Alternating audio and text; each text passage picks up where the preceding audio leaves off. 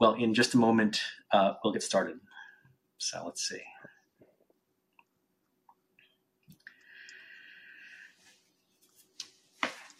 A big welcome to our live audience for Digital Health Investor Talk. I'm your host, Stephen Wardell. I'm the managing partner of Wardell Advisors, a digital health consulting firm for young digital health companies, and the author of The Future of Digital Health.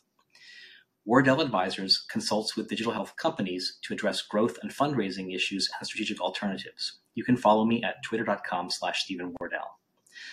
This show is being recorded and will be included in my podcast series called Digital Health Investor Talk. Subscribe to our podcast on Apple, Google, and Spotify. This is not investment advice, and we are not investment advisors. Our guest today is Ace Bhattacharjya.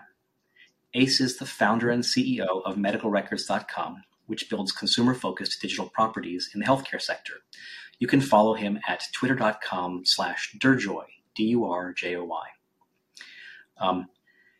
Ace is a serial entrepreneur and interactive advertising executive based in Boston. Before trading the agency world for the startup world, Ace worked for some of the world's greatest brands, including Ford, IBM, Mercedes, Starwood, JetBlue, and Pfizer. Today's topic is reaching the patient, how access to patients is being cut off by big tech and how to break through. First off, here's the format of this investor talk. We'll chat about the news for about 30 minutes, and then we'll talk about today's topic for about 30 minutes, and then we'll be taking questions and call-ins from the audience. In order for you to do more than just watch, you need to register for an account with Callin and then come back to this page. To register, you can access Callin at callin.com or through the Callin social podcasting app in your app store. The Callin platform works similarly to Clubhouse Rooms and Twitter Spaces for a modern social audio experience. Once you've registered, you can use the text chat or press the website's Callin button to join the discussion. So welcome, Ace. Great. Thanks for having me. This is exciting. It's great to have you. And can you introduce yourself further to our audience? Sure. So you almost got my name right. It's Ace Bhattacharjya. It's a pretty long last name. And Ace was a rebranding in 7th grade. So you're trying to make it easier for folks. So I'm based in Lexington, Mass, right down the street from the first shot of the American Revolution. And as you mentioned, I'm an ex-big agency guy who worked for lots of large companies, later switched into working for VC-backed companies, but in another life, I spent a lot of time in sports, health, and wellness, where, I ran digital for the U.S. Open, and which is part of the USTA for the tennis side. Where I had 850,000 paying members. So anybody who ever played leagues and tournaments or played any USTA tournaments, I would run the digital experience for those folks. I moved back up to Boston from New York to join a company called Exos, Athletes Performance.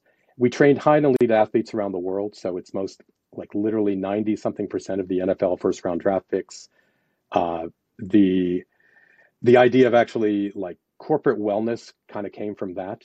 And we ended up building a very interesting business that did corporate wellness for Google, Intel, IBM, et cetera, and lots of self-insured companies to help their employees actually take advantage of some of our learnings from training these, the pro athletes. We tried to help the employees themselves. So I'm currently the founder of medicalrecords.com, which is part of the NCMR family. We operate about 15 digital media properties, and all in the health, medical, and insurance space.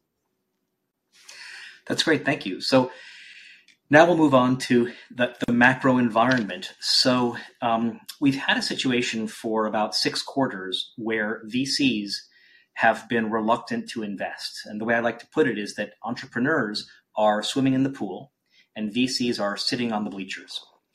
And they have money, they have dry powder, but in general, they're acting in a very restrained way. A lot of them are not investing it. Oftentimes, it's what I call lead investors aren't leading. And when you talk to these investors and ask them, they will say that there's too much uncertainty, especially around pricing, and that's driven by the Fed. And the Fed has raised rates at an unprecedented speed over the last 6 quarters. And basically, And that in turn usually translates into valuations, especially with growth stocks and growth equity, where higher Fed rates translates directly into lower valuations. So VCs have not wanted to commit to a company, invest, bring their friends in, and then have the NASDAQ fall 30% because the Fed raised rates, and then be in a situation where they're already underwater in their investment. And so what we've seen recently is that the Fed raised its last quarter point raise and then said again it has probably come to the end of rate raises. And so I'm putting forth a thesis that we're going to start to see investment activity picking up. Now, there's alternate theses out there, which is that it's going to be another year until we see investment activity picking up. But I'm putting out there that I think it hasn't happened yet, but I think we're going to see investment activity pick up because of that uncertainty, which is the number one factor investors are listing as to why they're reluctant to invest, has been reduced. So we have a catalyst that reduces uncertainty here, and it's happened. So just wondering, Ace, are you interacting with investors and other entrepreneurs, and just can you reflect what you're seeing, and do you have a view about this as well? I do have a view, and I think some of it is coming from a perspective of being not a VC, being an entrepreneur. And I would just say that, look, they have one quarter or 2 quarters is not a really long time if you have a 8-year, 10-year horizon for your fund. And so I think the idea of it seems very prudent to kind of sit it out, take a bunch of meetings, figure out where things are. For the entrepreneur side, which is I'll just say most of my friends, as I talk to folks, I think, some people are finding, depends on what stage you're in, right? So a Series A company looking for Series B, trying to look for Series B money, very different case. And the valuations are probably not what your Series A investors want to hear and your employees don't want to hear. So I think there's some difficult choices that we're going to have to make for those companies to get more money. But on the seed side, I'm seeing a ton of folks, especially if you use the words AI. I see a ton of folks getting money, people building interesting things. It's never been cheaper to go build something. And you're seeing family offices come up to the plate, realizing there's some good opportunities. I've talked to a few different family offices over the last month. And I don't know if it's only the Fed that's stopping folks. I think it's a great uncertainty, and there is a bit of a course correction that people just don't know what the next step is. Yeah, that's a good point. So, and what I'm seeing, by the way, is so for Series C, D, crossover, and IPO in digital health, I'm seeing that down 95%. For A and B, I'm seeing that down 75%. So you occasionally see deals get done, but this is down. This is down as compared to 2021. And then for seed, that's only down 25%. So those deals are getting done. It's different people, different capital, different timelines for that early stage investment. And when I say that the Fed stopping raising rates is resolving an uncertainty, I'm getting to that. I think we may see more A and B rounds than over the last 6 quarters. So the next one is another question is we're seeing in the news a lot of talk about the debt limit. So the U.S. government is running up against a congressionally set debt limit.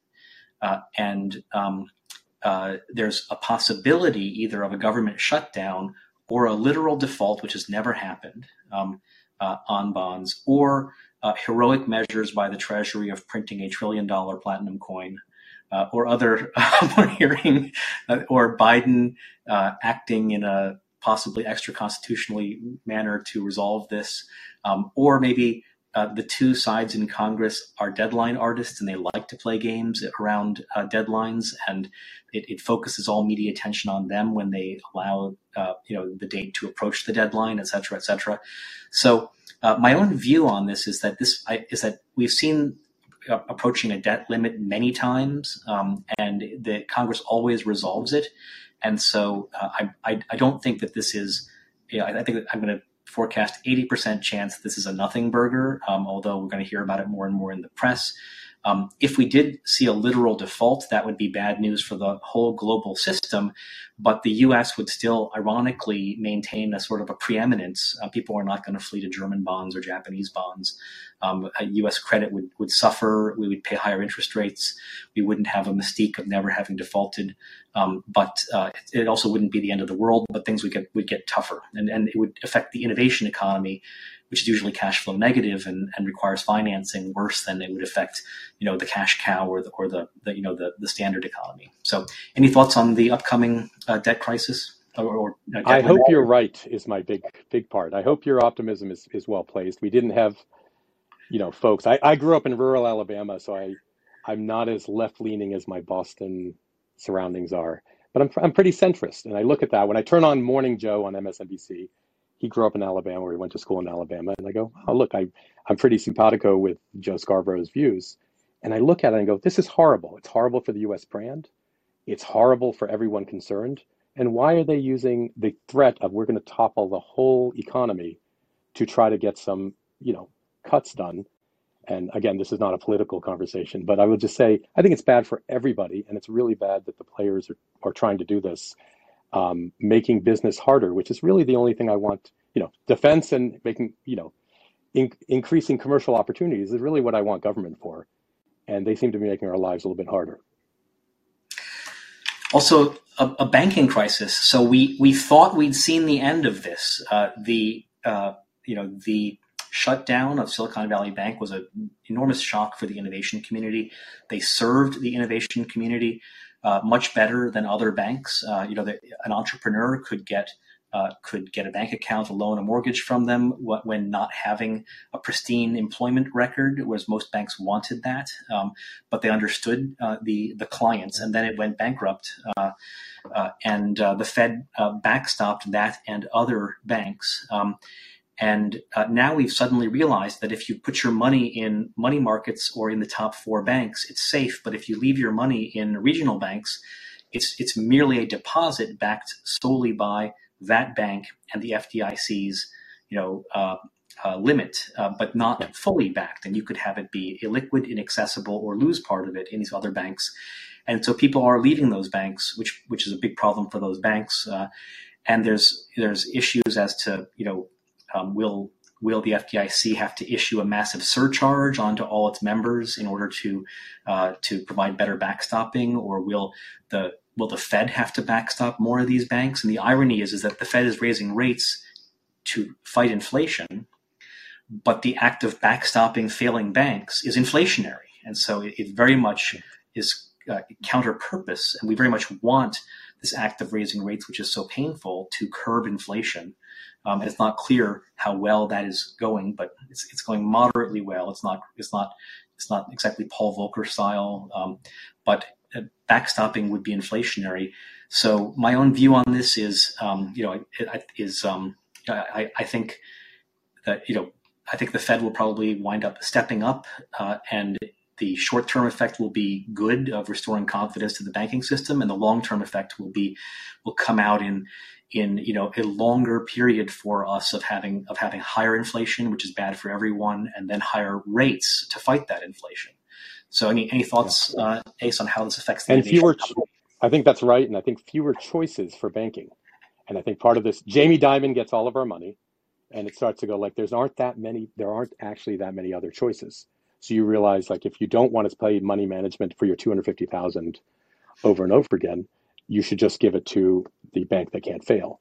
So I think that's bad for the regional, especially, less for Boston, New York, and other folks, but for some of the smaller markets, these were places where there was some regional backing there that you could go to your regional bank, you could figure out, you had a relationship with them. We built that over decades.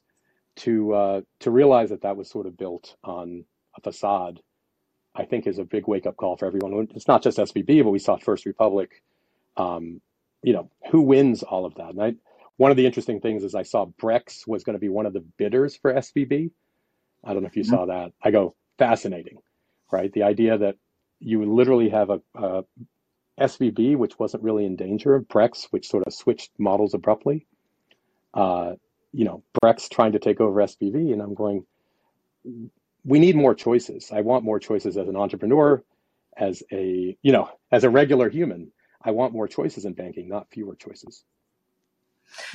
And so to defend the banks a little bit, these banks that are in financial trouble and are seeing depository runs and are seeing bearish pressure on their stocks, they received a lot of the Fed pursued an expansionary monetary policy. They received a lot of deposits. They had to do something with those deposits.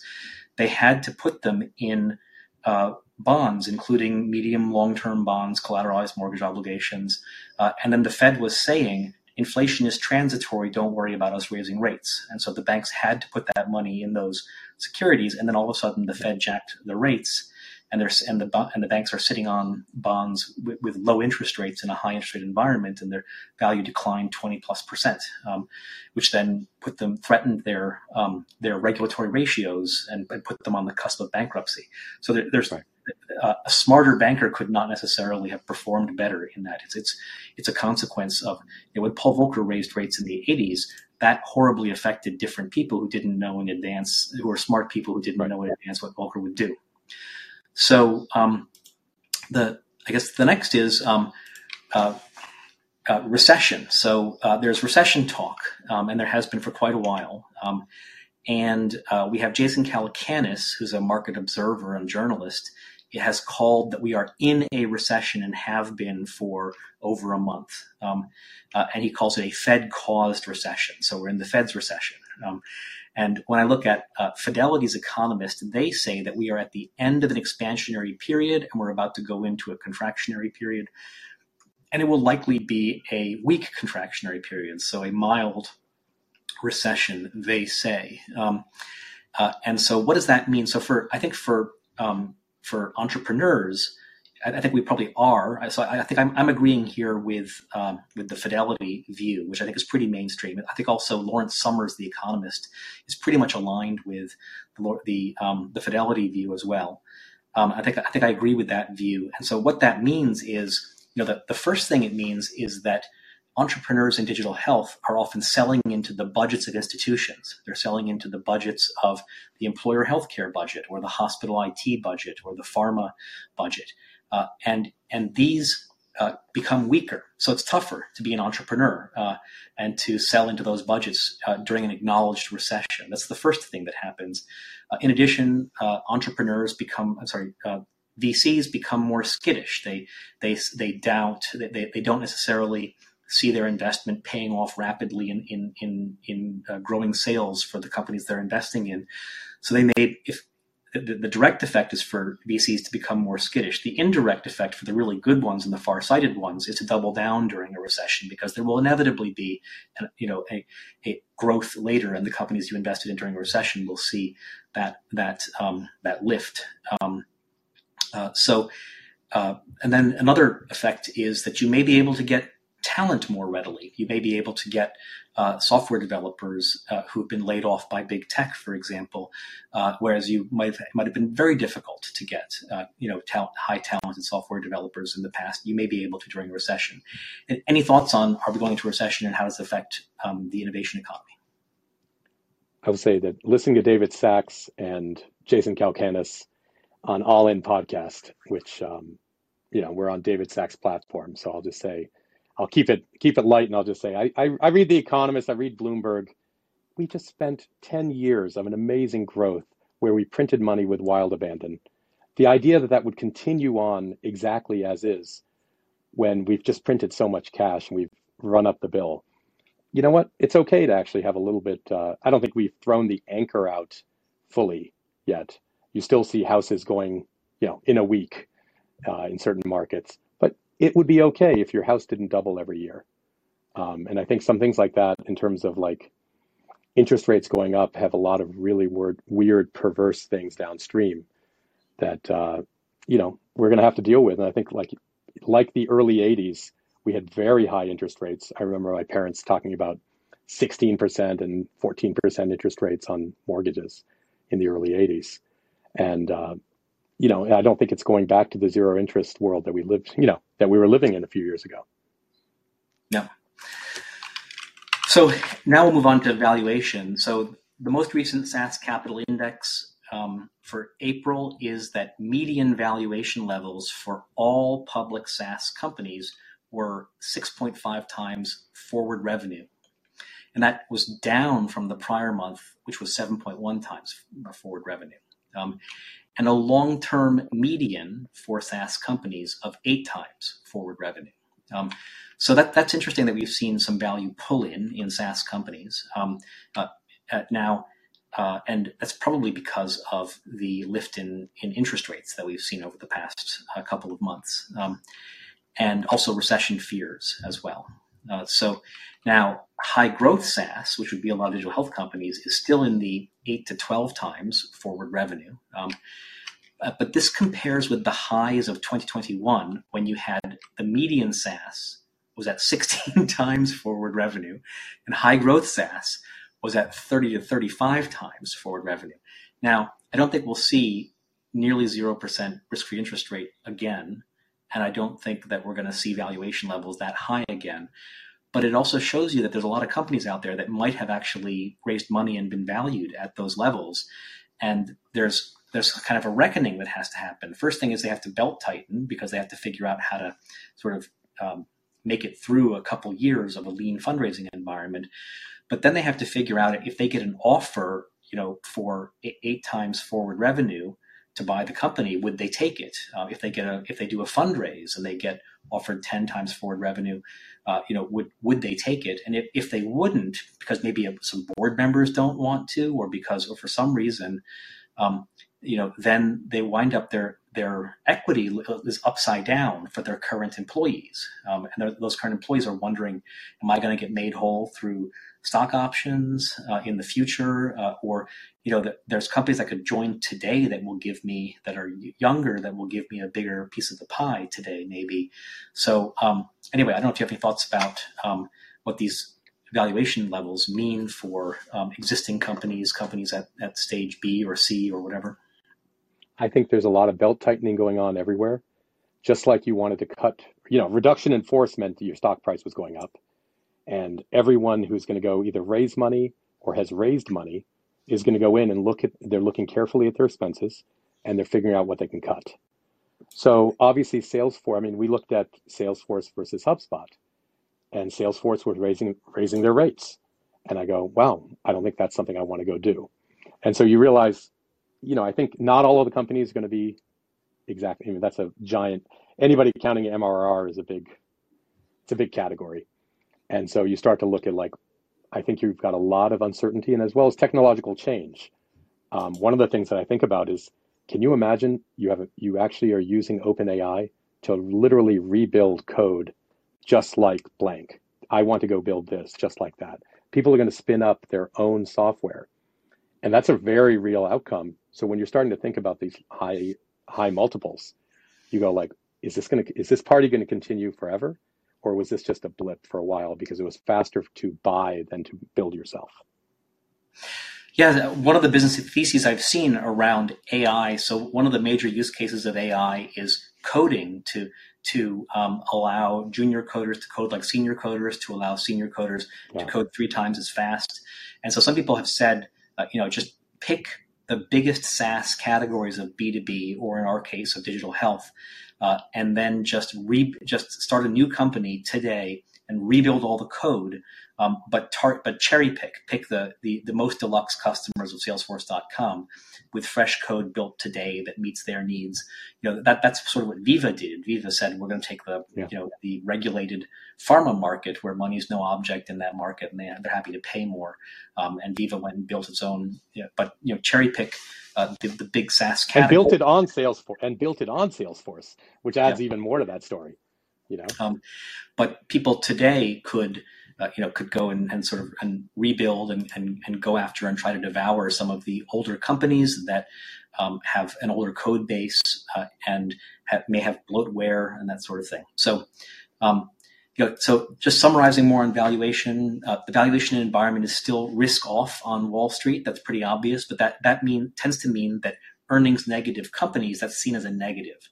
So sometimes there's a risk on environment where high growth earnings negative companies, that's a huge positive to be that. But the valuation environment today is still very much risk off. And the IPO window is closed. However, we're seeing something very interesting. We're only about a week into it, but the other week, J&J spun out Kenvue, their consumer division, which has Tylenol and Band-Aid, and it IPO'd. And what happened was the stock was up based on the public offer price, and since then it has stayed up. And so that is what you need to see an opening of the IPO window. The reason there's no Series C deals and crossover deals and getting done is because the IPO window is closed. No one can plan on a successful IPO. But Kenvue has just had a successful IPO, and there's more coming. So prominent tech IPOs include Instacart is planning an IPO, and ARM, the UK chip maker, is planning an IPO. And I heard there's 40 IPOs being planned, not all in tech. But once we've had a few successful IPOs in tech and the Kenvue one as well, that will cause boards of digital health unicorns to say, well, we want to IPO as well. We've had a couple important catalysts fall into place. The first is that the Fed raised rates a quarter point and then said it's stopping raising rates. That's good. The second is that Kenvue IPO'd and the stock went up and has stayed up. That's good. So these are you may see a couple cylinders starting to get going in the innovation economy of companies that need to raise money and investors who need to put money to work. So any thoughts on the IPO window and the valuation environment? I'll ask you. I know you covered it last week about Babylon Health, and you start to look at some of those as like, is that almost like a negative signal about where digital health is headed, and in terms of how open the IPO market is for these former unicorn. I mean, I don't remember their valuation, but the SPAC went out at a pretty high rate. And so does that actually take away from that story? Does it push it out another quarter or two? The public company story is pretty awful. So you have many companies trading at down 80%. This is often growth companies that are earnings negative.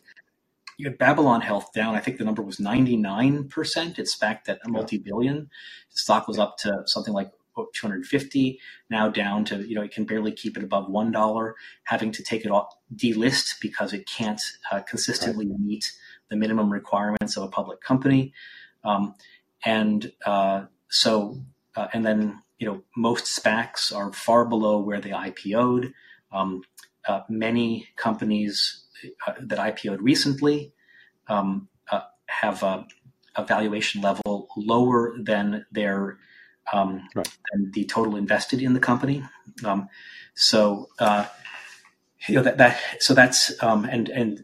That's both is caution about more IPOs, but it's also a statement about the quality of those companies when they went out, and also to certain extent the frenzy of investor interest in a zero interest rate environment as well. So in general, though, fund managers are always interested in new IPOs because it's a rare chance that they can participate in a kind of alpha where they could see the stock go up 15% in the first day or more on an oversubscribed IPO.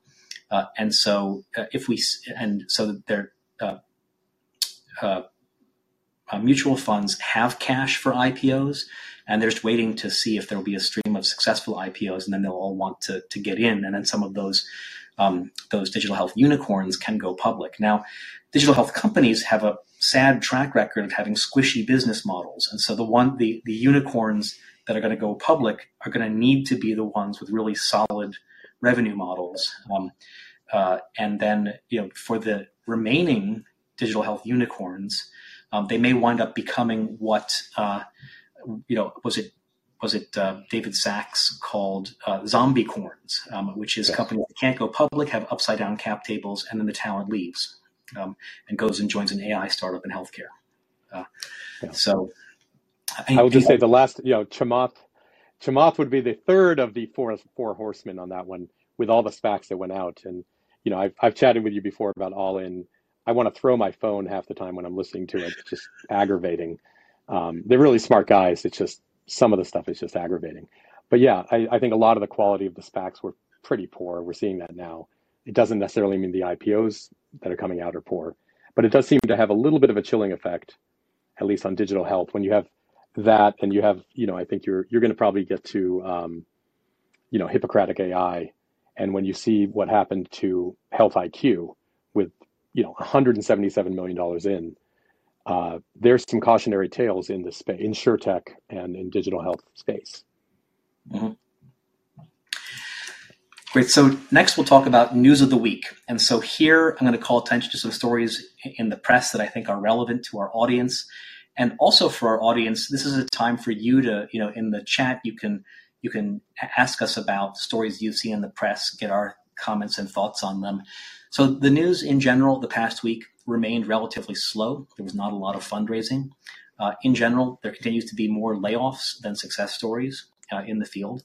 But I think intriguingly, Hippocratic AI that you just mentioned, Ace, launched with a $50 million fundraise founded by Manjal Shah, who is backed by General Catalyst's Hemant Taneja, building a large language model for healthcare. So that's probably the most obvious, since the launch of ChatGPT, the most obvious startup has been create a large language model for healthcare. And here it is, arriving right on time.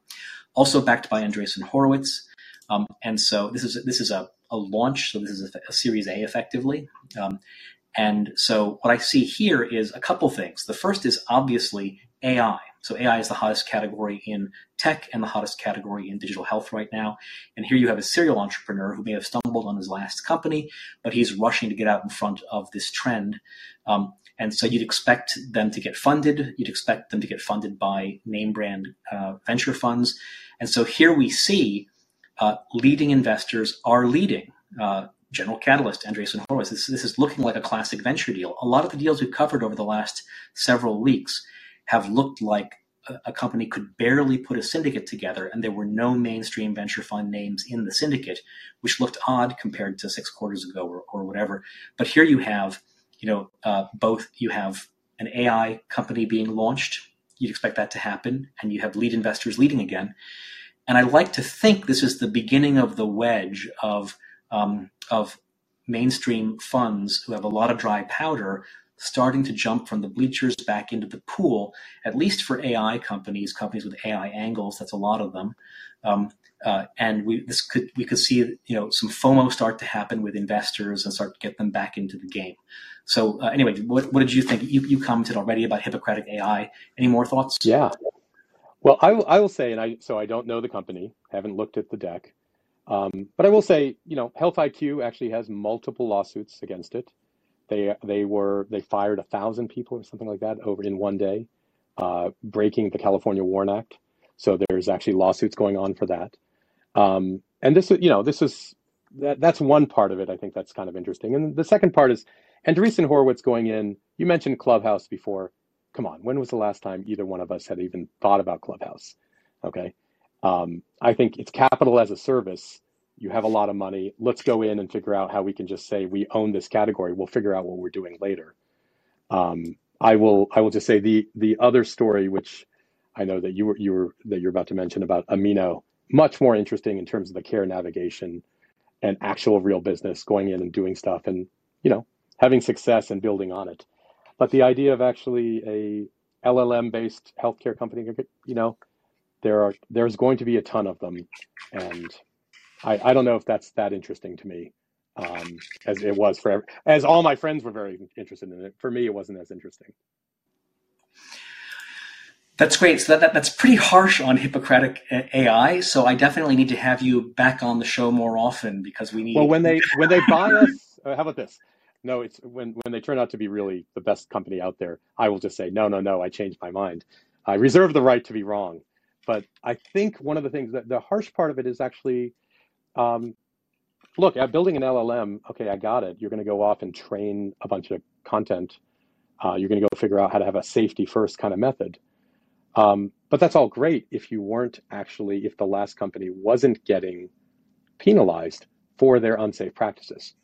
And I think that's one of the things that we know from the lawsuits, where that they were going in and they were not doing the right thing by the way of the consumer. So this one, and I'll say just NCMR, the company I work for, we're far smaller than Health IQ is. But we're in the same space, so I understood what they were doing, and what they were doing was very clever. There was a lot of smart stuff there. So nothing, not meaning to be harsh as much as not as excited as everyone else. So then Amino Health, a health navigation platform, David Vivero, the CEO there, raised 80 million, led by Transformation Capital, Michael Dixon there. So just great news all in all. I think Transformation Capital was the only mainstream fund mentioned, and so this just shows that that there's still that the health navigation space was out of favor for a while because of Castlight, and now is back in favor. And there's still a lot of intriguing problems with patients and employees accessing care and just navigating care and getting to high value care, which is what employers care about. And here's an innovative solution. So this is showing, once again, this is like a half step back toward a healthier investment environment to see this deal go through. Any thoughts about that? No, I think it's a great, really interesting company. I agree with you. It's actually post Castlight. I don't know if we've seen that many other companies that have, been able to execute. Castlight certainly didn't. It promised a lot, but wasn't able to execute on it. And it sounds like Amino is. So that's really great news for the whole market. That's great. And did you have any stories for our news section that you wanted to call attention to? So Validic bought a company, and I like Validic, Human API and Validic, and these are sort of like, this is the plumbing kind of companies that are behind the scenes moving API health data.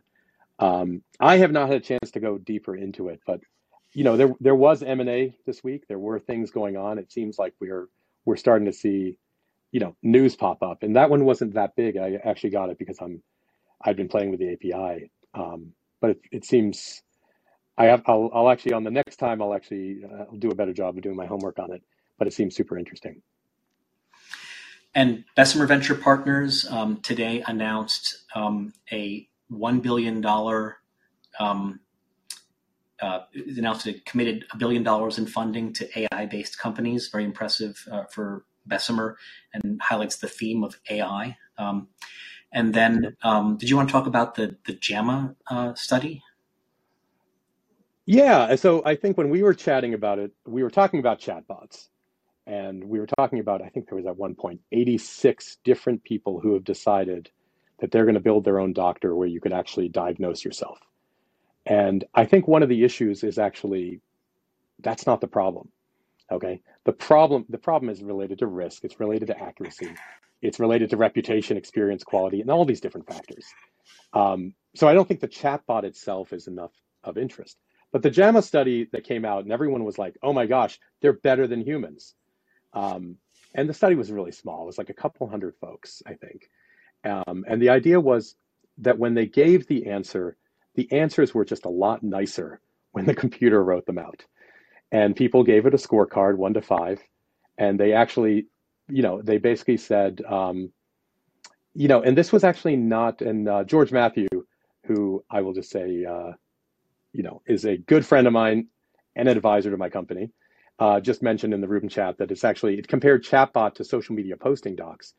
And that's exactly it. It's not the same as actually asking a real question to the chatbot.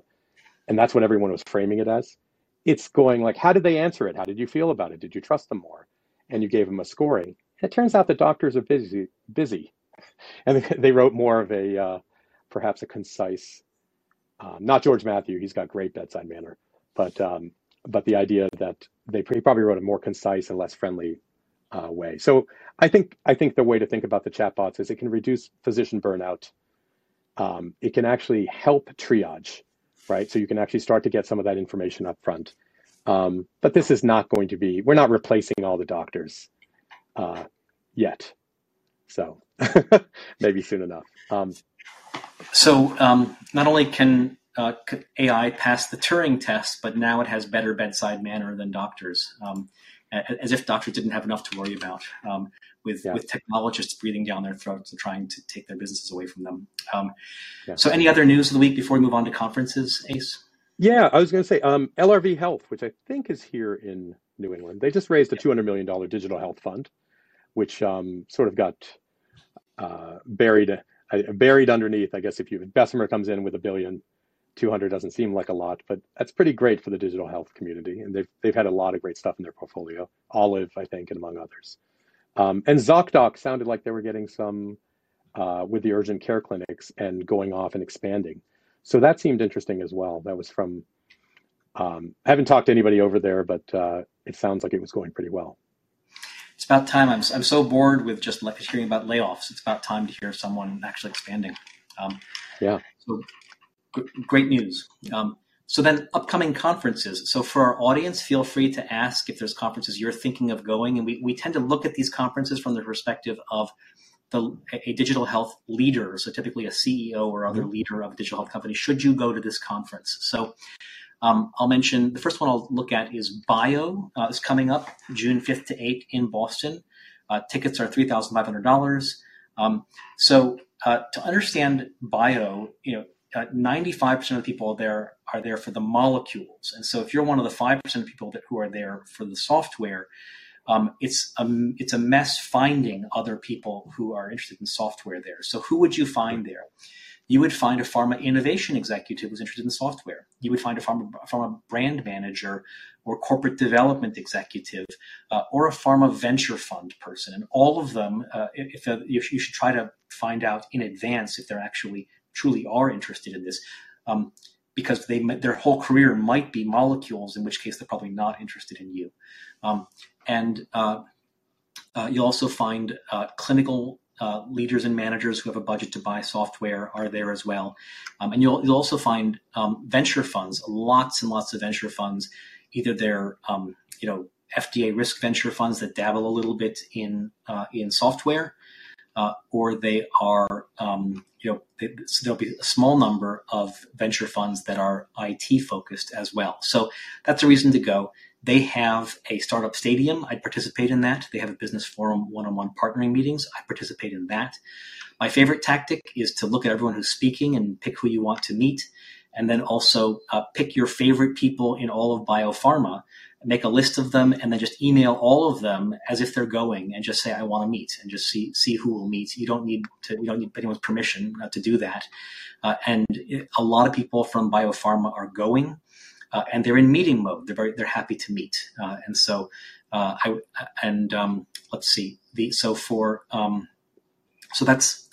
I'd say if you are a digital health CEO and you sell into the biopharma manufacturing community, you sell into the commercial budget, you sell into the clinical budget, you sell into the infrastructure budget, or your digital therapeutics or diagnostics in some way, I would go to BIO and I would do these things to do meetings designed to accelerate my agenda in terms of revenue, product, partnering, that sort of, and fundraising and that sort of thing.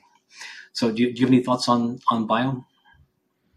It's pharma tech. It's not even something that, you got to pick your battles. So it's not even something that is on my radar, but it sounds great. So then also coming up is the Digital Healthcare Innovation Summit, also in Boston, June 6th to 7th. Flair and Humana are the co-chairs this year. Tickets are $1,500. There's an early bird ticket price expiration date coming up. This is going to see very heavy attendance from East Coast VCs. So Boston, New York, DC, other East Coast VCs, maybe Chicago VCs as well. This is an unusual conference. This is an independent investor conference. The vast majority of investor conferences are run by sell-side investment banks, and you're not invited unless you have some insider connection to them. But this is one where you can actually go. And the typical investor is a VC, not a public investor. And it's actually focused on digital healthcare, which is great. This is focused on the healthcare services side, not on the biotech side.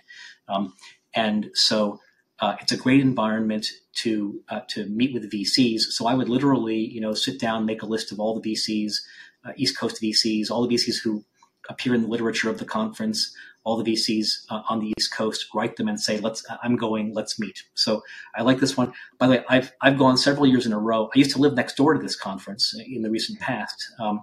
But I'm also partnering with this conference this year. So they gave me a code for my audience, Investor Talk 10. you get a 10% discount on your ticket if you use the code InvestorTalk10 in registering for them. So that's the Digital Healthcare Innovation Summit. Save yourself a lot of time traveling around to visit VCs on the East Coast by going to their conference in Boston coming up June 6th to 7th. And they're also known for their cocktail party on June 6th on the Tuesday, which is a great cocktail party. So any thoughts on that, Ace? Yeah, that one's actually, I have a lot of friends that are coming in from New Jersey, from New York, et cetera, who are coming in for the conference. So I think that's on I wasn't thinking about it until I realized how many people were coming in for it. It's only a few weeks away. So I've got to see if I can swing it. I think one of the things with conferences, and I'll just sort of say, if you are in a place where you're raising money, it's an efficient way to get the first meeting out of the way.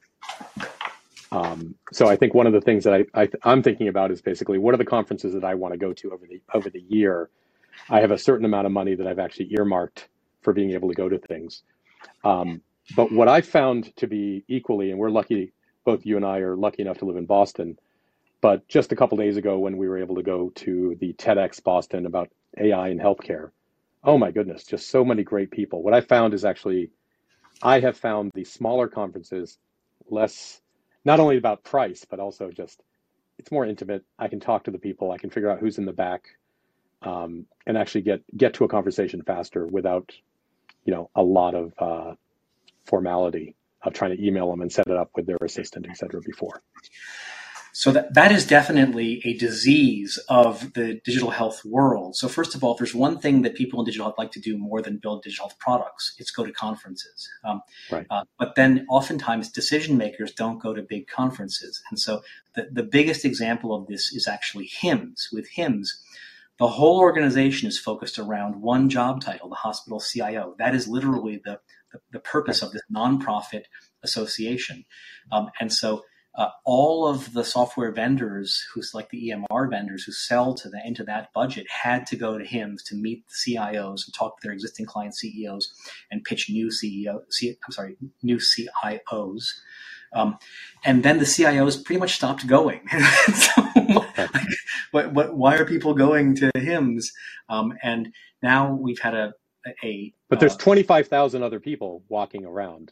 Yeah. And these massive booths. So there's no lack of people there, but it just might not be the ones you're looking for if you're a smaller startup or looking to raise or trying to get to a decision maker, might not be the right place.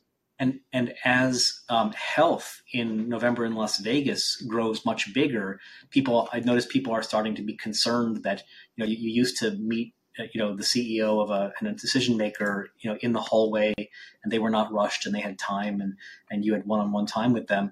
And now people are expressing the same concern about health as well, that it's such a party. It's grown so popular. So many people go for so many different reasons that it's not serving its original marketplace function of giving vendors time to sell to decision makers with budgets.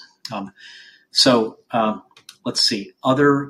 So if you live in Boston or you're coming to Boston for BIO or the Digital Healthcare Innovation Summit, I'm hosting a drinks night for Investor Talk listeners, along with Xuan Gui, who's a friend of the show and who's co-hosting his own drinks night for health disruptors. So it's two great taste great together. We're getting together to do a drinks night. And the event's going to be Monday, June 5th at a bar in downtown Boston, to be announced. To register for that, go to my Eventbrite page, which is stephenwardell.eventbrite.com, and look up the June 5th event. Any other conferences that are coming up for people who sell into the healthcare consumer and patient? Are there conferences for marketing brand managers? Are there conferences for them coming up? There's, as you said, the only thing, agency people like conferences as well. I try not to go to those because they're usually about awards that they're giving to themselves. But I would say the two that are always on my list, and it depends if you have a payer focus or not, but I look at InsurTech, which is in Vegas. It's a couple weeks after Health. Health is sort of at the beginning of October. InsurTech is towards the end of October. I don't think I need to be in Vegas that entire month, but they're both in Vegas, and that's pretty much everyone will be there, even if they are not necessarily speaking or have a booth, etc. Everyone just goes there, and it's easy to go set up those meetings. So in my mind, I'm kind of looking at that. I'm going, summer's, uh, it's not good or bad. It's just I'd rather not go to conferences. I'd rather spend time with the fam. Uh, and so in terms of travel and things like that, I sort of save it up for the spring and fall. That's great. And every year I'm always looking for excuses to go to Cannes Lions, Yeah. uh, and also to Mobile World Congress in Barcelona.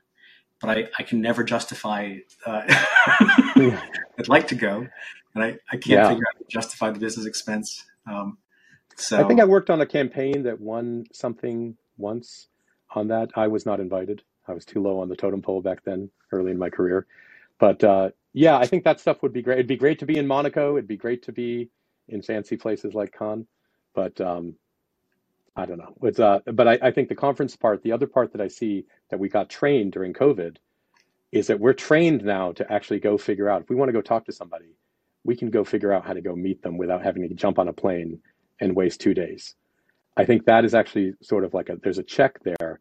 Just like I'd be worried about being in the commercial office space. I'd also be worried about being in the conference space because, it just doesn't seem like I was at Health and I saw Salt and Pepper and I saw like the Roots. I go, I'm not there to see a concert. I'm there to go meet clients or potential partners. And so I think the party type atmosphere to me isn't as useful. This is sort of making myself seem boring, but I want to be a little bit more efficient with the time, and spending 5 days out in Vegas is someone's idea of fun, but not my own. So industry reports. I didn't see any reports come out this week that were of interest to our audience, but did you see any reports come out this week? Uh, I was reading through some advisory board stuff that was interesting. They were talking about, in terms of consumerization, et cetera. It may have been up, it may have not been this week. It may have been this past month or so.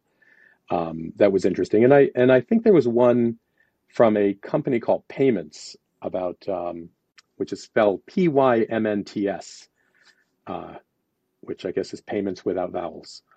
Um, but it was a super light, it's like 10-page deck, and I'll save you the time. But basically, the idea that people, including older Americans, want better and faster healthcare services that they can get through digital. And they've done a bunch of surveys, and that online healthcare is going mainstream. And everyone wants to think that the older Americans, if you read Becker's had some different numbers, basically talking about that 26% of older Americans were going online for online health in the patient portals. And that in terms of the Gen Z folks, it was something like 50, 60%. They didn't even want to talk to the doctor. They just wanted to be in the portal. But it sounds like it might be a little bit more balanced than that. There's a lot of folks that in all the groups that expect to be able to go online to figure out their healthcare. Yeah, so one of the silver linings of COVID is, that historically healthcare has been very hard to change because it's really hard to change the behavior of doctors and of patients. And COVID actually, and also for that matter, of regulators as well. And so COVID did this incredible thing was it changed the behavior of doctors to want to do online care. It changed the behavior of patients to want online care. It changed regulators to reimburse online care.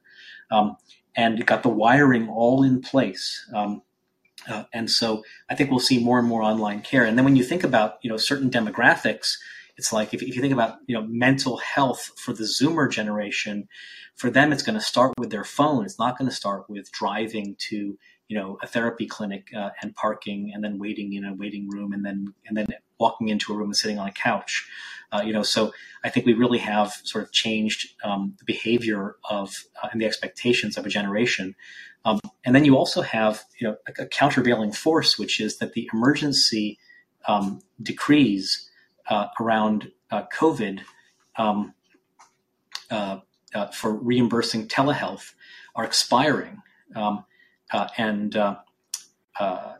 And so state medical boards are stepping in and trying to force care to go back into the clinic. And so there's going to be battles in America on a state-by-state basis where state medical boards tend to be conservative. They want the care back in the clinic. And then there's all this patients and tech companies and others want to keep care in online. So we'll see how that goes. Yeah, I think it's going to be a little bit. I think I'm just going to go as a market-based person. I'm going to say that I think consumer behavior has already spoken. You need to have a good user experience. I think the idea of actually, why would I go into a doctor's appointment for something that could be a quick televisit? I think in the old days we thought that was the only choice. And a quick aside here is that when I made a recent visit with my doctor, he wanted a follow-up in a month. When I booked the follow-up, it was a televisit, and I had to confirm that I was going to take the call in the state of Massachusetts. I thought that was at MGH Brigham. I thought that was fascinating, that I actually could not take the call in New Hampshire or anywhere else. Yeah, very, very interesting. Yeah. Well, good. So now we're moving on to the next part of our show, which is reaching the patient in 2023, how to access patients and how access is being cut off by big tech companies and how to break through. So this is your area of expertise. What is going on in the world of online engagement with patients today? Well, the good news is it's a pretty wide topic. And I think there's a lot of ways to look at what is a patient versus what is a consumer. How are people looking at things? I kind of was looking, when I mentioned the advisory board, and I was looking at a couple other documents. I was trying to understand, what does the conventional wisdom think about what are the decision-making factors for customer care decisions? Like, how are they making these decisions? And the first part seems to be, as you'd expect, it's about cost. It's about insurance coverage. And, you start to think about that online. I don't know, those of us in Boston know that it's really hard to get a PCP. It's incredible that we have so many great doctors here. But if somebody wants a primary care physician, you can't. I mean, I get calls from people who are new in town, and they go, there's no one here at all. You got to go to Forward, you got to go, to One Medical, and hopefully get it done that way to get your pre-authorizations or whatever. But it's almost impossible to find a PCP in the city of Boston that will actually take a new patient. Crazy for a city like Boston. So I think access, like the idea of like access-related questions, are a big part. I think quality quality and experience. I mentioned experience before. Like, what is that user experience? Everyone knows the One Medical experience or Forward experience. It's nicer. The places are nicer. They answer the phone. They respond back quickly. The people probably, they seem less battle tested. Everyone seems to be happy to help you. I think one of the things about like, how do we go in terms of online engagement? People are going everywhere. They're going to TikTok. I mean, one of the big healthcare trends is looking for people going in, like talking about mental health as you did. People are looking at ADHD solutions on TikTok. As Adderall starts to become, constrained in supply, people are going to TikTok to figure out what they can do.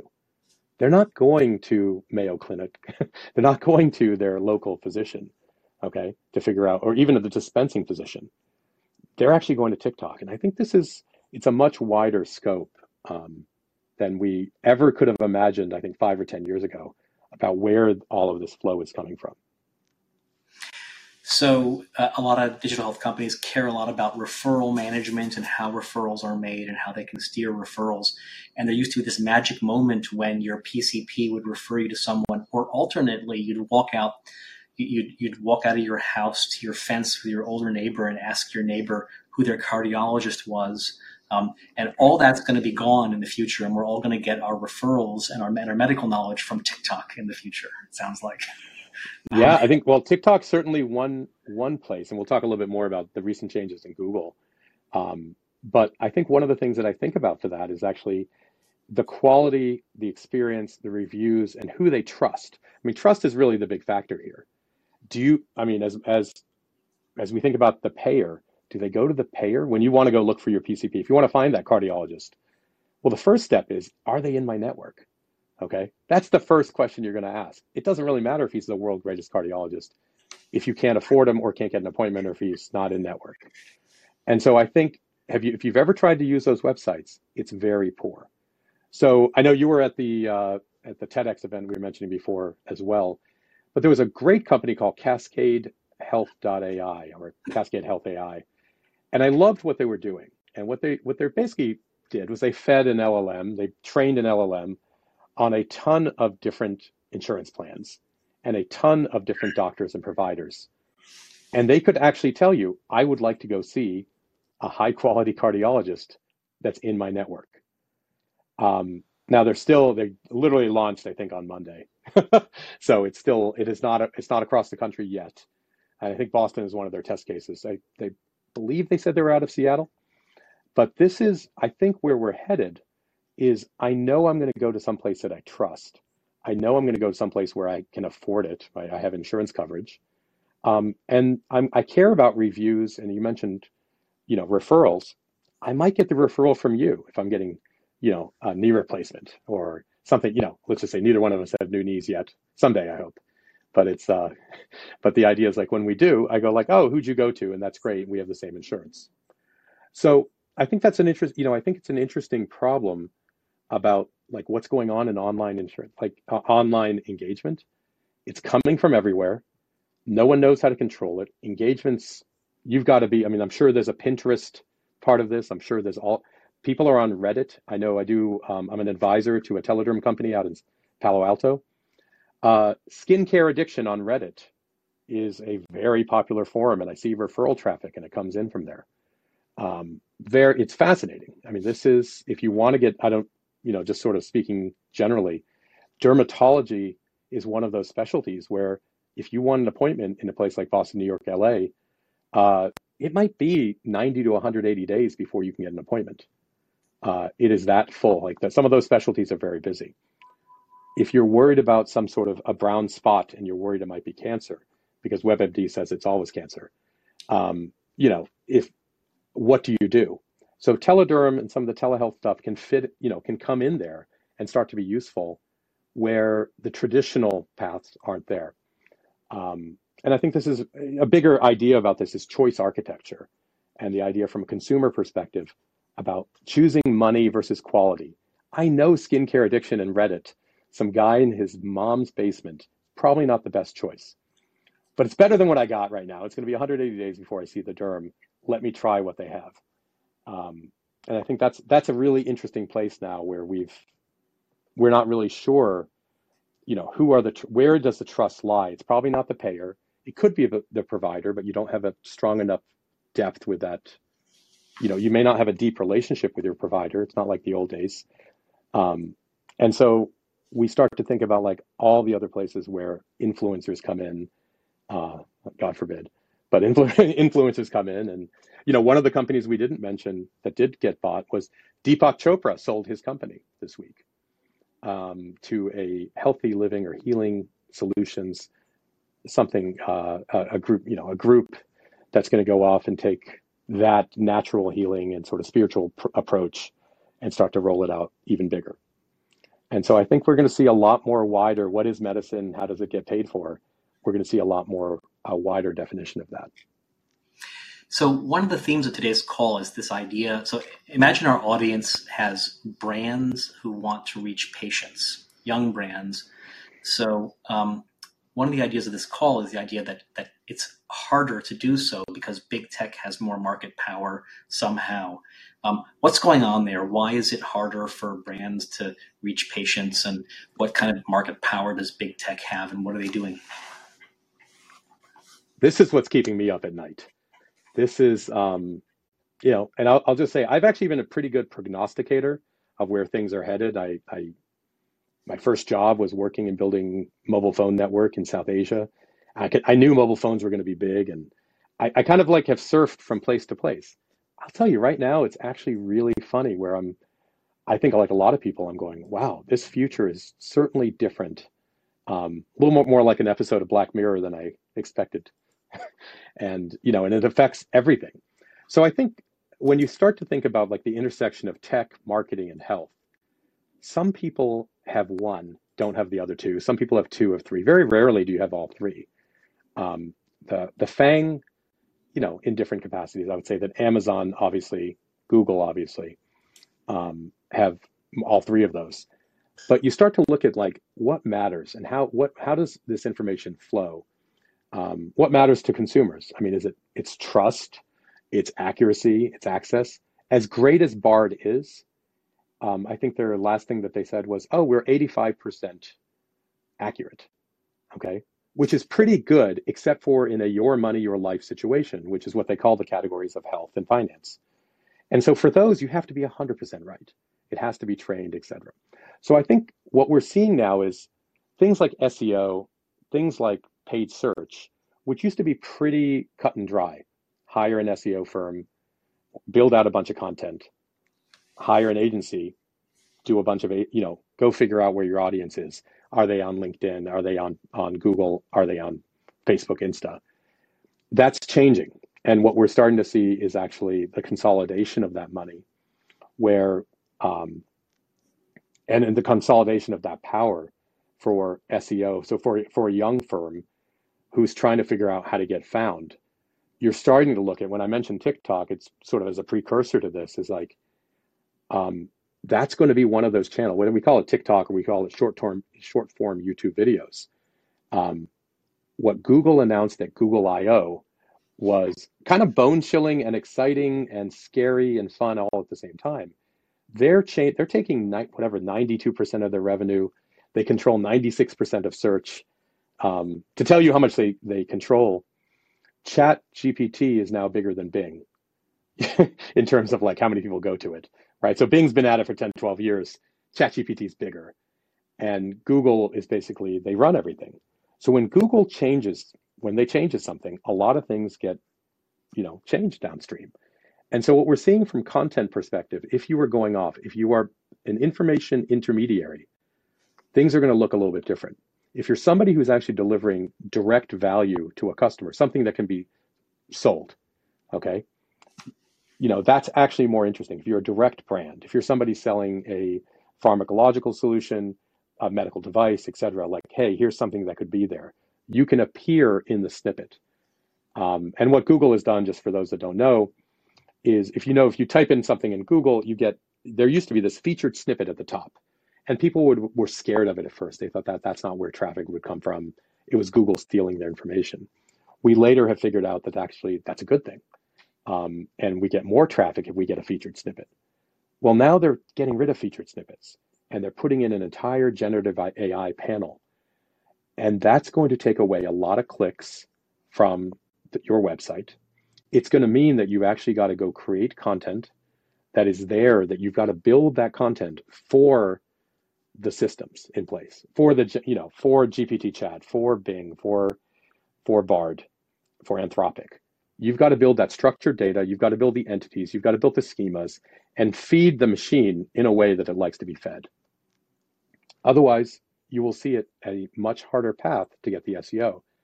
And you kind of go, oh, that's okay. I don't want to do SEO. I'll do paid search. What we saw with a lot of DTC companies that have gotten their butt kicked, to say it nicely, including, Pill Club, which was a birth control startup, just decided to shut, I think, this week, or just shut down abruptly. Because what we're seeing is cost of acquisition on paid search has gone way up. And so, it's pretty untenable if your CACs were based on like 50% of what you're really having to spend. Because you're not making it up, and this is like dollar bills at 99 cents, but it's worse because you're actually trying to get to LTV and you don't know your LTV yet. You don't know what the lifetime value is, especially for a new customer as you're just getting out of the gate. So I think there's going to be, and this is sort of a long soliloquy, but the answer is like, it's going to be a hybrid of things. It's going to be you figuring out your content strategy, which is no longer the same as it was 6 months ago. You figuring out paid search, okay, and figuring out the alternatives, which could be influencers. And one of the things that Google sort of alluded to was one of the things that they're going to do is called perspectives, which is kind of a random name, but perspectives is going to be, hey, I have an opinion on the best allergy medication. And here's my opinion. I've been an allergy sufferer for 15 years. Here's what works for me. I'm mostly doing XYZ. And by doing short form video and writing content, et cetera, from my perspective, I can appear in that search And all of that is directly related to your, you know, expertise, your authority and trust, which Google now is actually starting to assign as it relates to your domain authority and your own personal authority to speak about this stuff. So it's just gotten multivariate. I mean, there's multivariate things now. It's not just two. There's 5 or 10 different things. Email used to be a solution. It's probably not. We're starting to see some slippage there. And going into different people's channels possibly is a solution, but maybe not as well. If you're on Amazon or if you're on Walmart, the prices there are going up as well. So it's not just a Google or Facebook or Insta thing. It's across the board. Your cost of acquisition price is going up. And the question is, how do you get attention? How do you get authority? How do you get your customer in front of it? And there's no single one bullet, unfortunately. So this reminds me of, you're talking about a certain kind of formula is falling apart. Okay, so there's a great story from 10 years ago or so about Yaz, the birth control pill. And the marketing team behind Yaz was very progressively minded, and they did something at the time that almost no one else had done in pharma, but that was very common elsewhere, which was that they created a website for the drug, and they had a discussion group on the website for the drug. This is more than 10 years ago. Right. And of course, this was new for pharma, and this was ancient for anyone who was at an agency or whatever. But they had a very engaged audience. Turns out that women who are on birth control want to learn more about it, want to talk about it. The conversations were happening all over the place, but Yaz wanted them to happen at one place that they owned. And so they set up a website, and then they did search engine optimization, which was much easier at that time. And so their audience was trained to search. They would search. This was not mobile yet. This was on a desktop. And then Yaz would appear, high up in the results, and then the audience would click, and then they would be on a very engaging site, and there was a high volume of traffic. That was a win, according to the Yaz marketing team. Now we're seeing huge, and that was a formula for many people to follow, Right. including the most basic thing, having your own website, for example, expecting people to visit it and interact on it. And so now what's happening is that people who've been trained to search and to see, and then to click on a link for a website, now they may want an answer. They may not want to search. They want an answer engine. And so now they type a question, and they expect to get to a 2-paragraph answer that will intelligently answer their question on the same web page. That means that if you spend all the money on an SEO budget, that doesn't matter. And then there's no clicking. So if you built a website and you expected to get your traffic to your website through search, there's no clicking, because this is an answer, a full and complete answer from ChatGPT, let's say. And then you're like, well, then I have to be in the ChatGPT results. I have to be in those 2 paragraphs. Well, then how are you going to get in those 2 paragraphs? It's utterly controlled by OpenAI, by the company running ChatGPT. They're not crawling the web.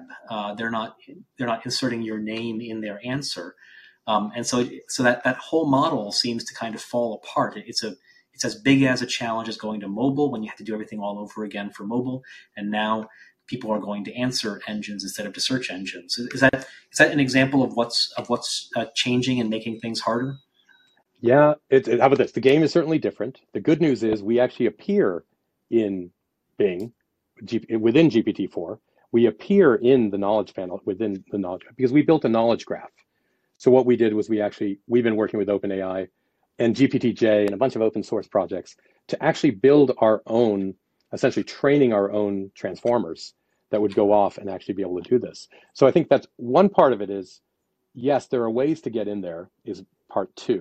But part 1 is, I don't know, and when I'm looking to solve my allergy problem, I'm not sure that I care about why allergies exist and the role of antihistamines. I don't care. Just tell me what to buy, make the pain stop. Okay. I sound hoarse right now. And the answer is, I think consumers, and this is the big difference between an academic setting. Okay.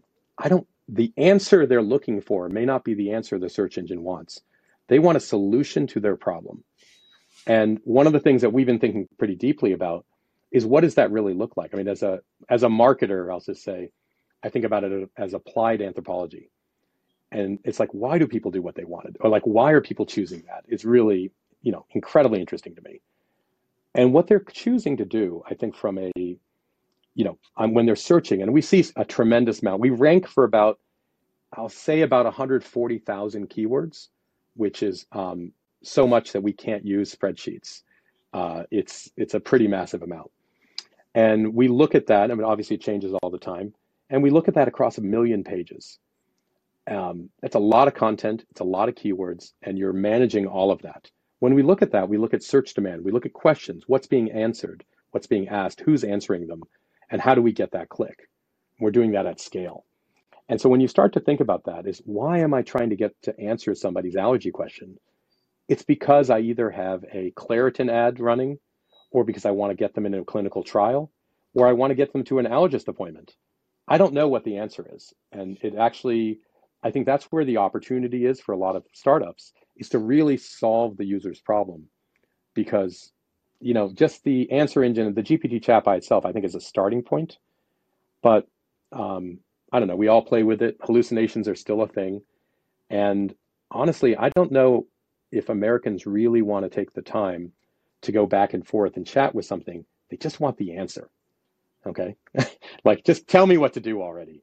I think there's a little bit of that. So I kind of look at this from a health and wellness versus sick care perspective, and perhaps the health and wellness aspect of it is maybe what's driving it: preventative health, diet, wellness, and a lot of those things will start to get the perceptions, or whatever they're called, perspectives kind of content.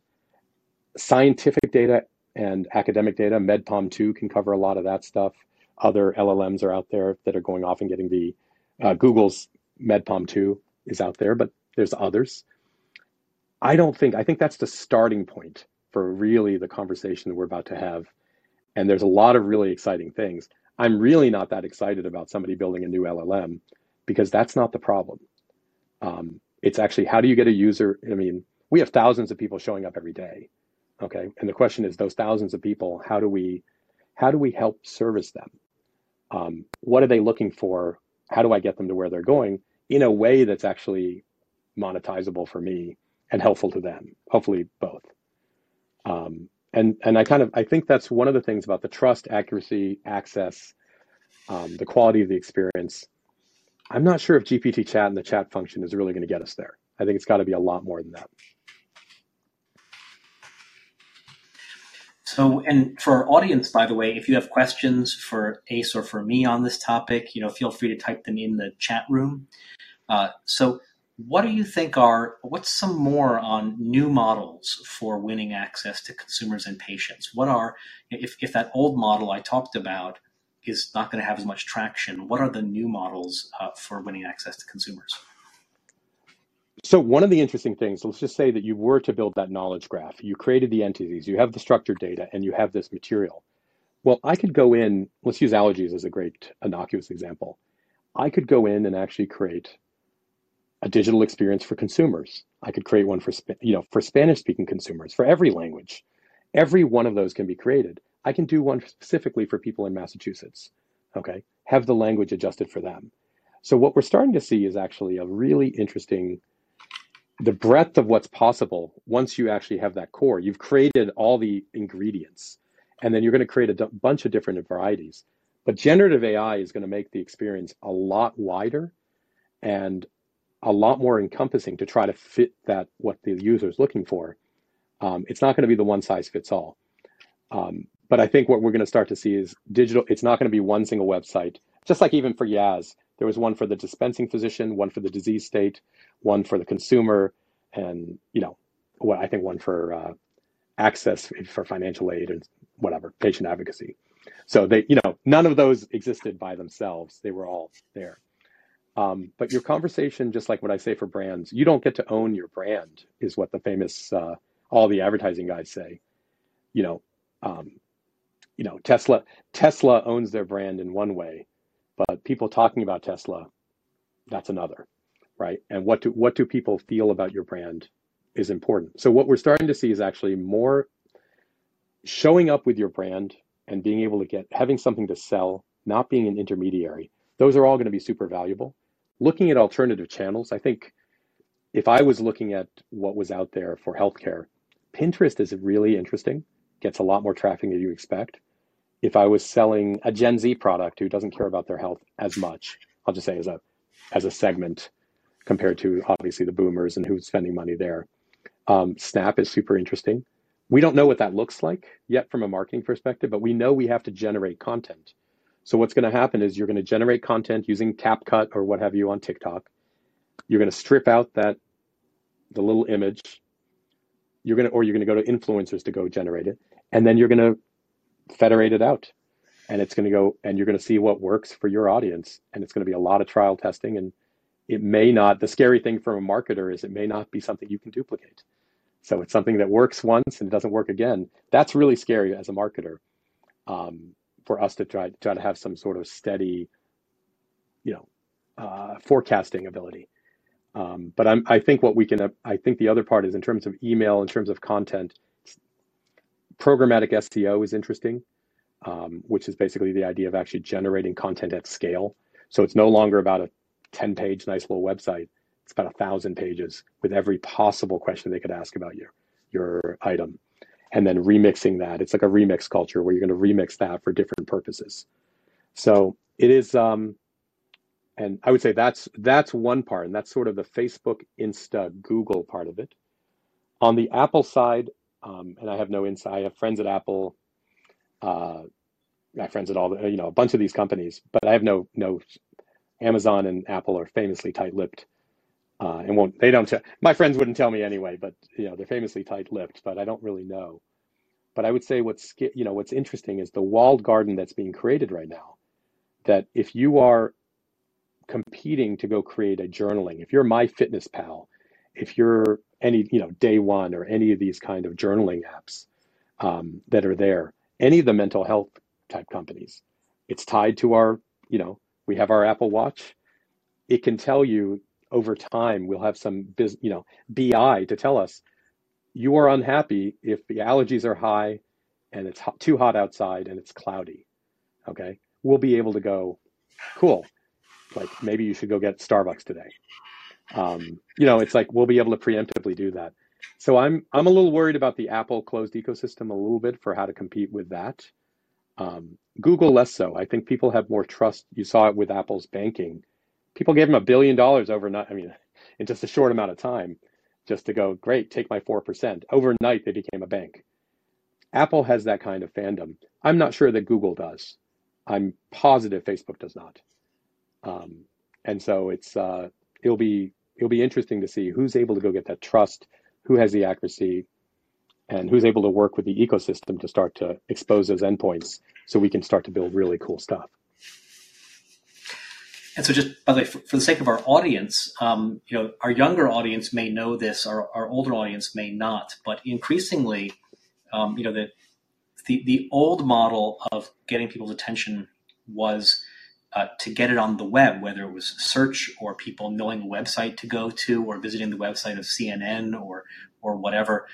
You could win people's attention that way. But increasingly, especially for the young, but also for everyone, people are spending more time on their phones, and then on their phones, they're not opening up the Safari browser and cruising around on the Safari browser on their phone and visiting URLs on their phone. They are spending their time in apps, and then increasingly they're spending their time in a small number of apps. And so that's why we keep hearing about TikTok, which has mastered the ability to have you think you're going to open it up for 5 minutes and then wind up spending 35 minutes on it, or the app for YouTube, or the app for Instagram, or the app for Facebook, or the app for something else. And it's much harder if you used to say, I'll make a website for my company and I'm one click away on the desktop browser, and people can go to me where they can go to CNN. But when you move to the phone, it's much harder to get people to actually choose to download your app and then go back to your app every day. And what they do instead is they increasingly go to a small number of very popular apps like TikTok or YouTube or Instagram. and then they spend their time there. And so that means that you would abandon your own website, perhaps, and just find out where your audience goes and and put content there. But then all of a sudden, those companies have a lot of power over you. They didn't necessarily have power over you when you had your own website. But now if you're just one content contributor on YouTube or on TikTok, they control their algorithm. They control whether you can monetize that at all. They control a lot, and so in a sense, they can also choose to sort of cut you off if you're So I think that's part of the struggle we're talking about. Is that right, Ace? Right. Anything I'm missing there? Yeah. Well, I mean, you don't build on somebody else's platform because, as many people found out, when the platform changes, look at Twitter. They changed the API ruling, the rules for the API access for Twitter. So now suddenly, entire business models, companies had to shut. So I think the idea of actually, you have to do both. I mean, the truth is, you've got to go where the users are, because that's how you're going to get reach. But you've got to own your own content, and you have to own your own first-party data. So even as related to LLMs, you've got to have some original signal there, because otherwise you've got nothing to sell. There's nothing different about you. So how do you go in and get that content? How do you go in and have something different? And it could be, I mean, I've seen a tremendous number of customers, not customers, but companies do really well, whether we call it TikTok or call it Instagram, on short form video. But Mr. Beast, who's obviously a very famous YouTuber, if you told me 5 years from now, Mr. Beast was selling Ozempic, okay, I would not be surprised, okay? I mean, that's what we're talking about. We're literally saying these people are moving. They are $100 million brands. He's a one-man show who happens to have a big team, but he's a one-man show, and he spends, like, he has an entire team just to do thumbnails. I mean, this guy is incredible, and he is going to go into healthcare because 20% of the GDP is there. He's going to go in and figure out how to go do these things. So the influencers, I mean, whatever we're going to call influencers, people, these are brands. They're just not the same brands that we expect. So you mentioned CNN. CNN has fewer people watching in prime time than Newsmax, okay? It's crazy how bad it is. Why would you pay any time to it? Well, the answer is, if you know your market and you're talking about this, you go pay for some sort of cheap slotting, and you get to be able to put that thing as seen on CNN, which may appeal to your older audience who still thinks it's a real place. Okay, but CNN is no longer, that's not where the action is. That's not where the users are, and you're not going to get much engagement there. So anyway, that's my hot take on CNN. But I will just say the bigger part is you've got to go where the users are. The users are clearly in the apps. And TikTok, for those of you, I will just say, I'm not doing any dances. I don't actually publish any content, but I do watch every night with my seventh grader. We watch together as a family.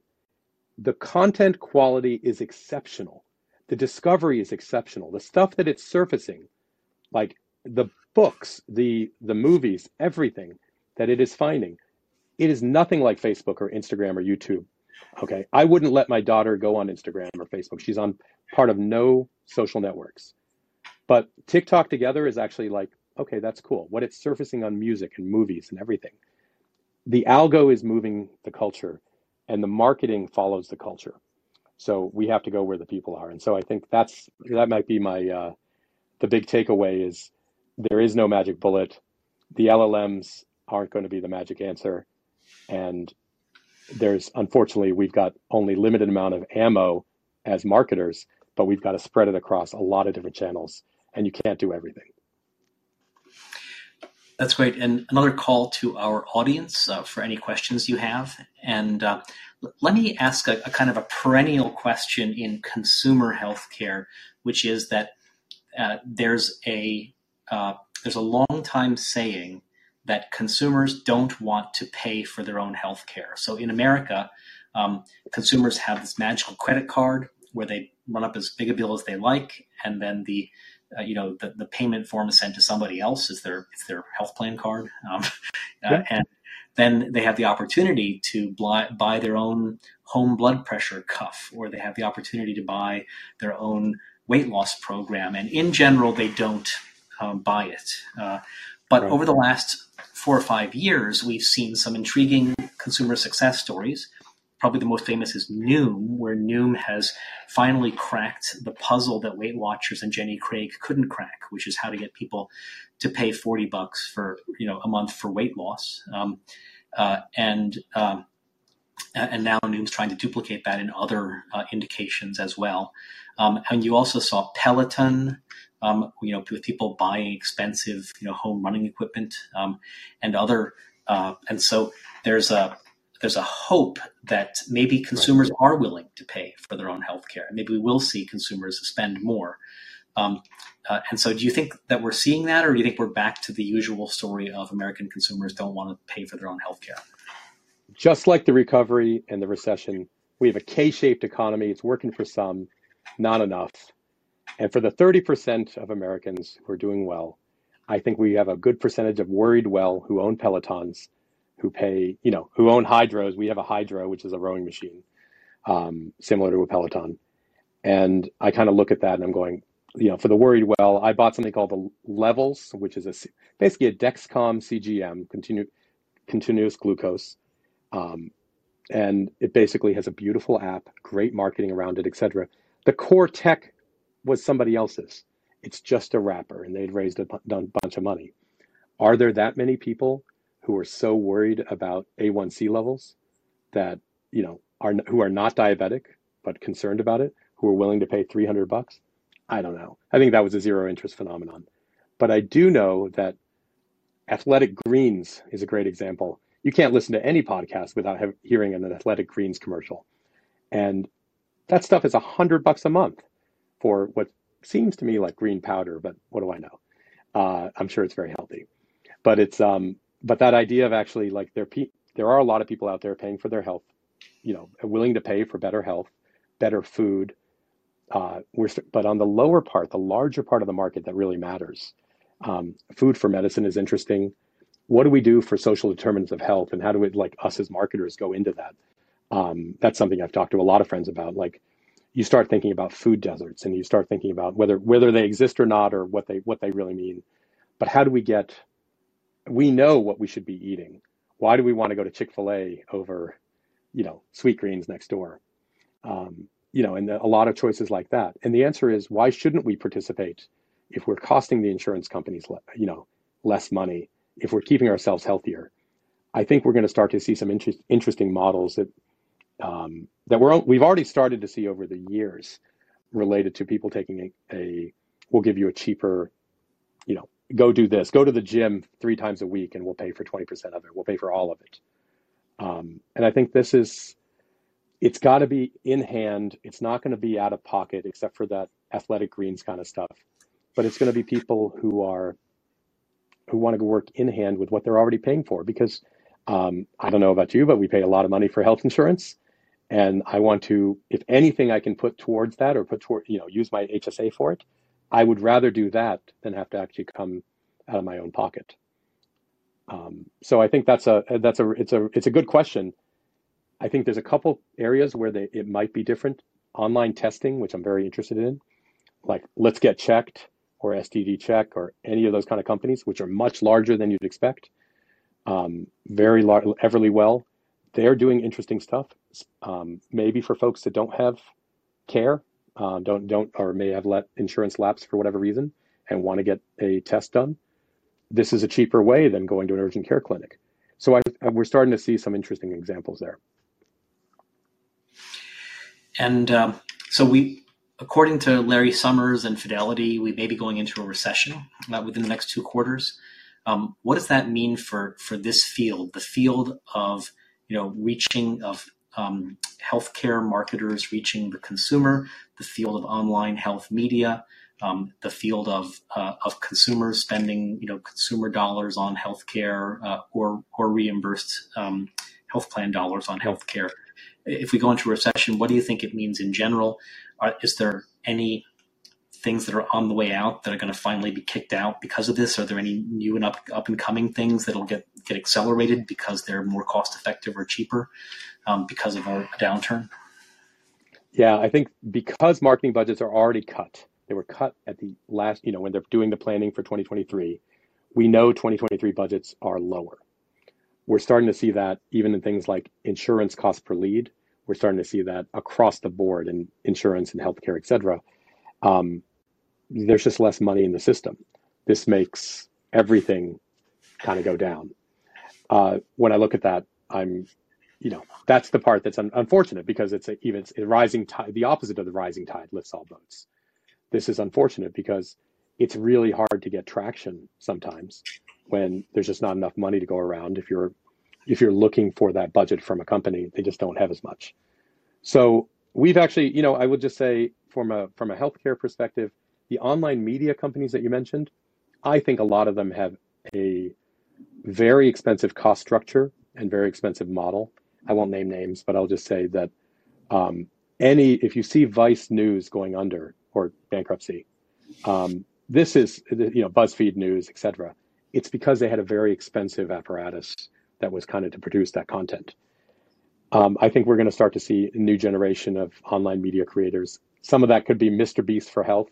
I don't know who those are yet, but I think you're going to start to see some of those exist with who are still moving the traffic, but not doing it with the, maybe not the production quality, maybe not the same levels that you would expect from some of the larger players today. So yeah, in general, I would say it's kind of, it's not disheartening, but it is a difficult time to be in a selling display as you start to see weakening on the SEO side. So meaning you have to earn every click, you're getting it through paid or otherwise. And then on the other side is that conversions will probably go down. There's less competition for those spaces on your media property. So that's really interesting. And, I talk to a lot of digital health entrepreneurs who fundamentally they have IP.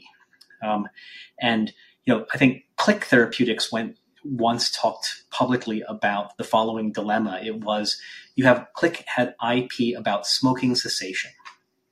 Right. And they were saying, we could take this product and we could make a product with low feature functionality, low claims, low research, and we could sell a consumer version on the Apple App Store for $10 a month.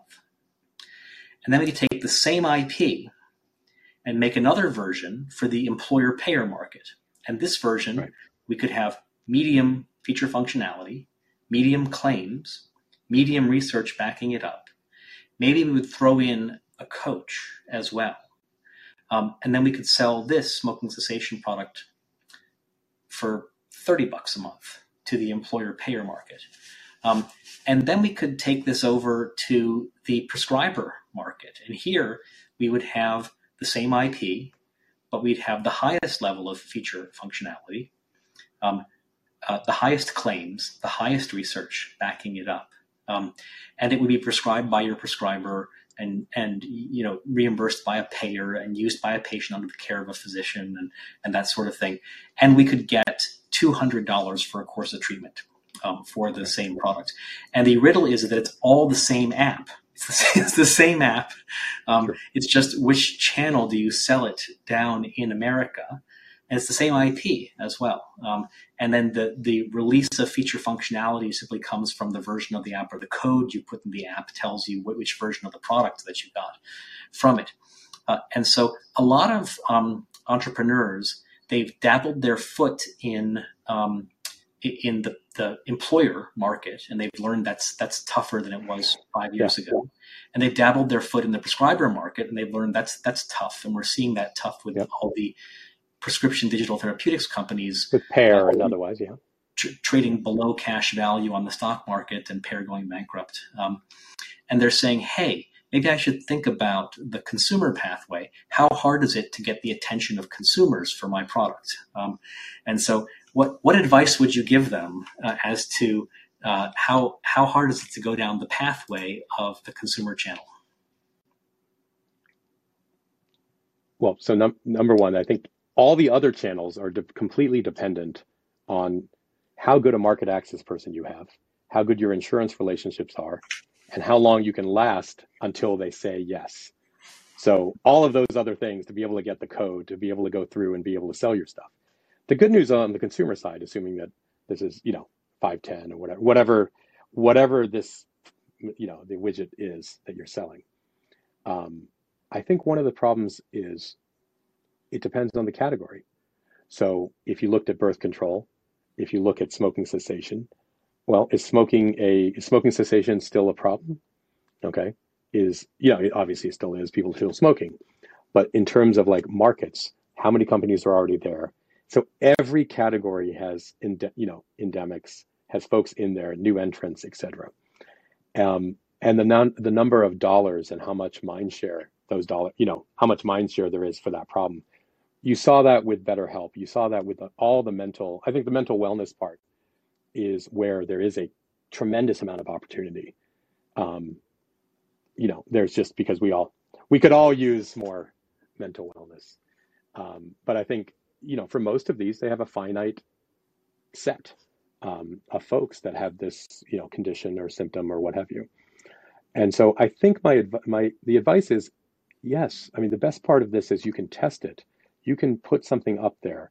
You can figure out a landing page, put it on Facebook, get the targeting right. Smoking cessation, okay, let's go after people who like, Facebook doesn't allow smoking, but I'll just say, I'm going to make up something and say heavy metal folks are more likely to smoke.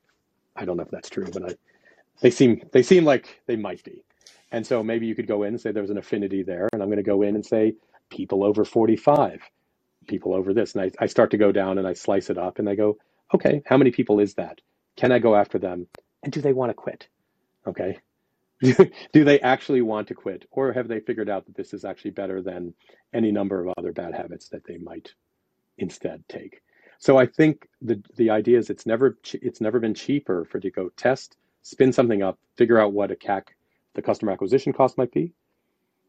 But it's never been harder because you're competing with 10 other people doing the same thing. And you won't know if you hit lightning if you hit it, it's perfect, but it's very, very hard. And the markets are incredibly efficient frontiers. So everything is priced pretty right.